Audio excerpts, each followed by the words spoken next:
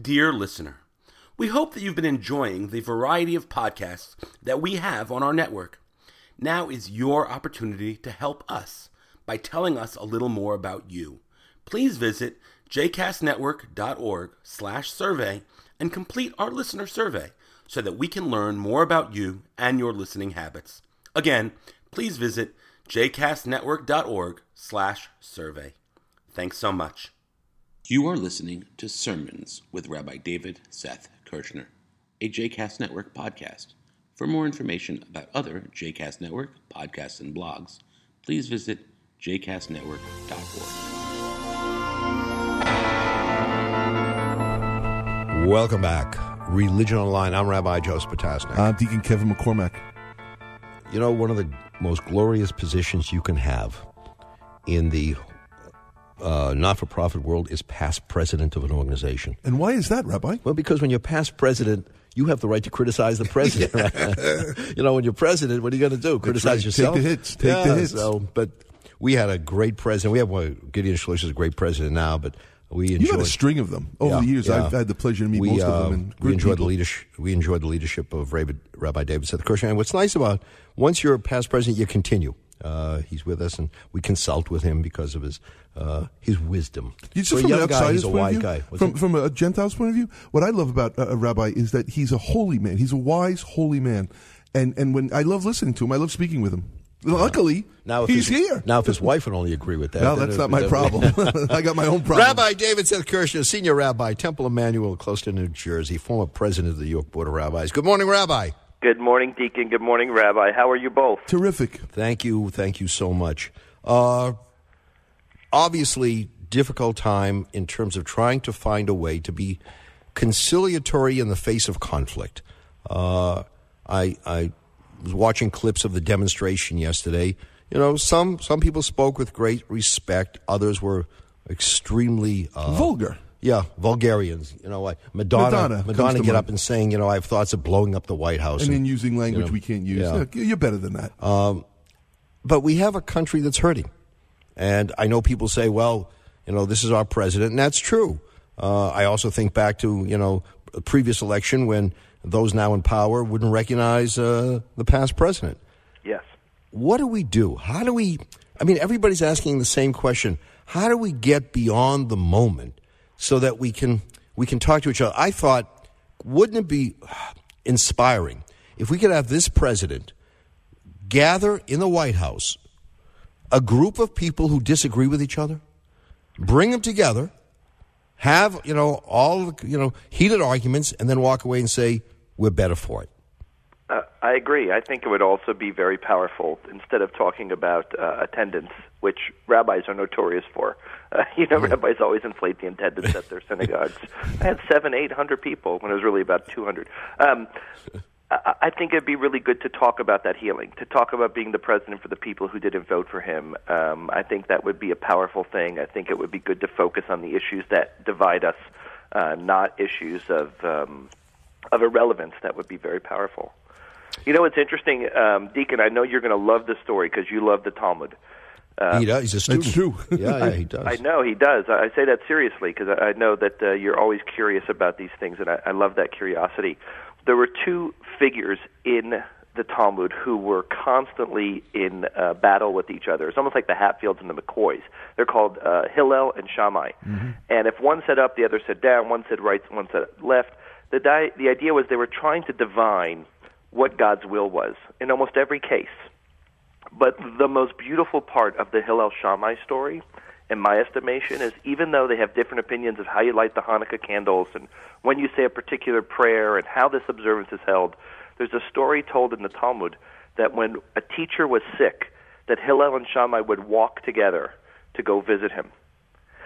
So that they might differ on what are the actual execution ways of divining God's will. But where they are in lockstep, literally lockstep, is in going to visit the sick or going to help the poor or feeding the hungry or tending to the needy. And what it shows me is that there are common denominators of which there should be no divide. It's also, I think, seeing the humanity of the other. You read about Hillel and Shammai. I think there were a total of 310 arguments. And they argued like everything, right? Every. But when they present their argument, the first thing they do is quote the other side with respect, not misquote, not take it out of context. We'll say, this is what my adversary has to say. I respect that. Now let me tell you what I have to say. Where do you find that outside of the Talmud today? Aquinas did that, just for the record, but he may have stolen it from... It's just, and I don't know, we need people in power who think higher, who have to stop with this constant criticism. I know some of the yahoos love this stuff. I know some of the followers, they eat it up and they attack the media. It's their meat, but it doesn't do anything to advance the causes that need to be addressed in this country. Take it a step further, Deacon and Rabbi. When the rabbis ask the question of God in the Talmud, well, why is it that we end up following the school of Hillel more than Shammai? What value to the argument does Hillel bring? God gives an answer that says he was always exactly what you said, Joe. He was always deferential and letting Shammai speak first and kinder, meaning that whether it comes to how you light the Hanukkah candles or 1,000 other examples of things that they differed on was irrelevant as long as they were after the will of God. What did matter was a sense of kindness, was a sense of grace, was a sense of dignity, was exemplifying character. Those were the values that gave Hillel the edge. And that's what needs to be restored. And, I think this is important to say. I know you have a lot of listeners, and this is a delicate statement. For many that I know, the issue with the current administration is not an issue of losing. It's not an issue of Republican versus Democratic. It's not an issue of views that are liberal versus conservative.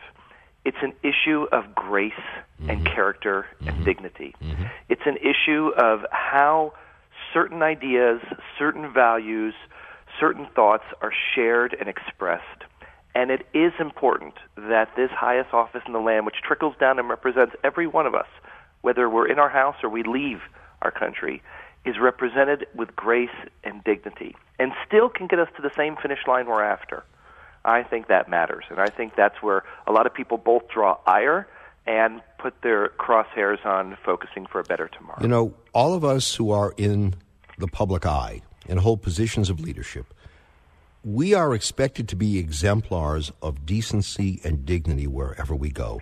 People look at us, at our behavior, and hopefully look and say, that is a model of how people should behave.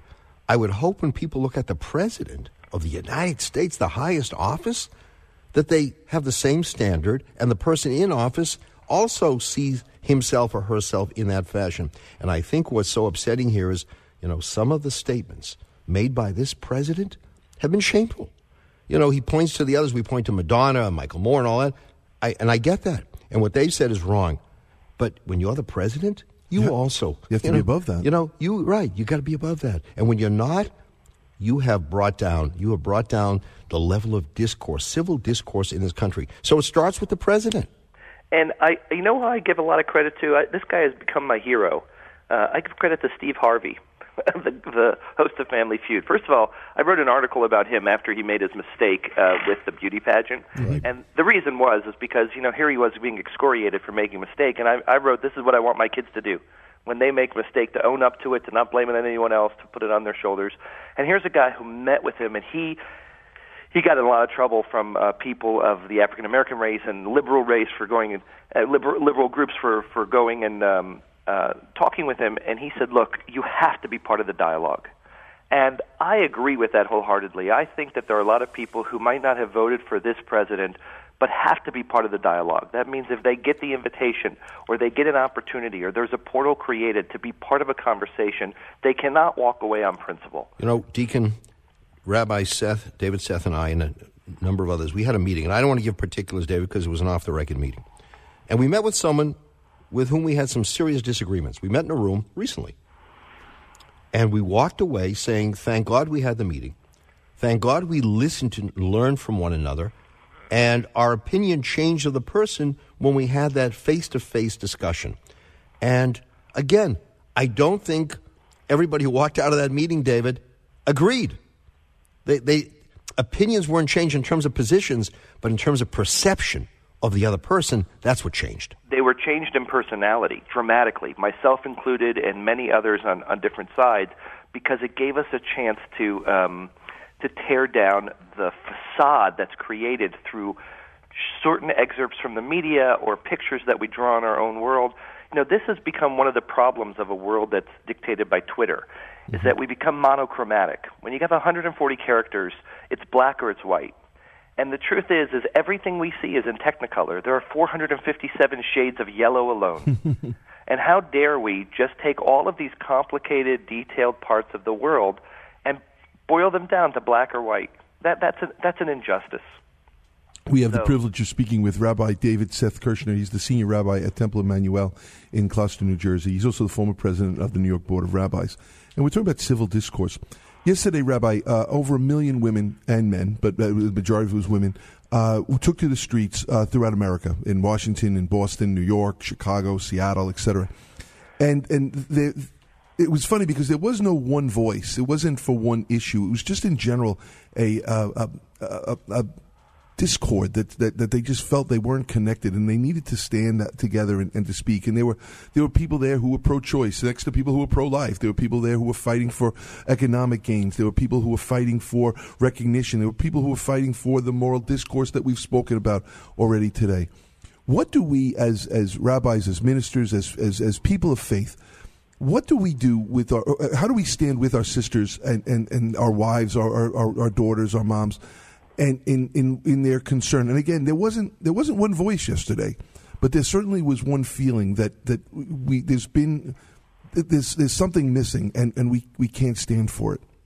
Well, I lovingly disagree, Deacon. I'll tell Fair you, enough. I think there was one voice, and that voice was democracy.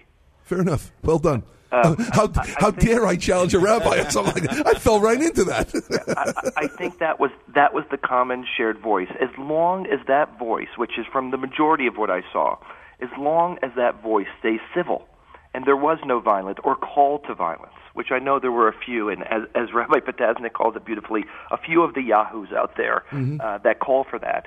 As long as it stays that way, that is the gorgeous part of our tradition, of our history, of our republic. And the minute we lose the ability to share that democracy and to express it, then we've lost the very lifeline of what it is that our country's about. So woe to us should that happen.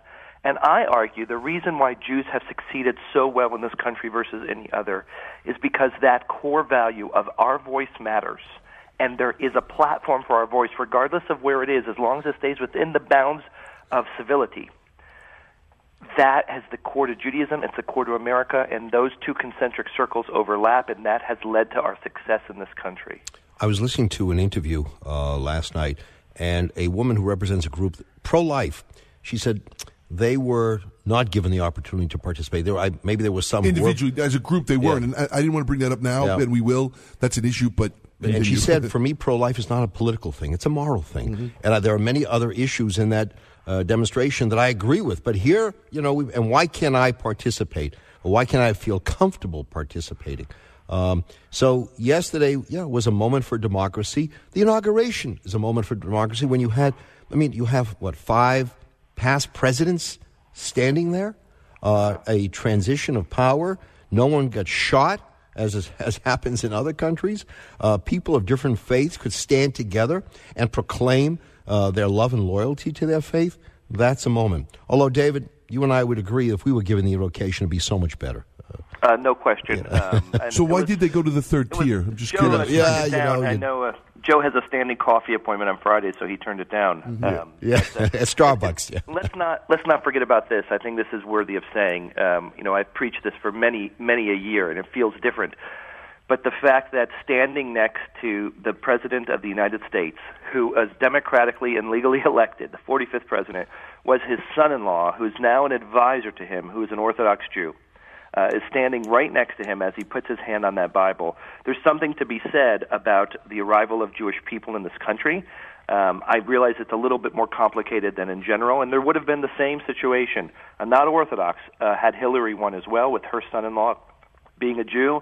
I think that there is something celebratory in our arrival in that. Yeah, we made it. We may. And I know people want to point to the deficiencies in our democracy, but you also have to talk about the blessings. And, you know, the fact that we can be Jewish in America and not be apologists, not be defensive, not have to hide, when, you know, like the Moranos did, that's a great statement about the beauty of this country. And I hope that is not lost as we talk about all the discord. There's much to be thankful for each and every day. Well, you know, there are a lot of people, Rabbi Podesnik, who still think, because it's a comfortable narrative, that we are indeed in that corner still. But this is my favorite statistic to share this. There are 30 Major League Baseball teams, and 11 of those baseball teams have dedicated kosher stands in their stadiums. Okay? More than 33% of the baseball teams have an outlet for people who only keep kosher. Now, we don't represent 33% of the population, nor the population that watches baseball. But that, to me, is indicative of a statement of where Jews are in this country. It's well said. Right. And, of course, the cost of that kosher food is greater. Yeah, but, you know, the hot dogs are worth it. It's a great cycle because it keeps our gastroenterologists in business. Exactly. Yeah. Rabbi David Seth Kirshner, always a pleasure.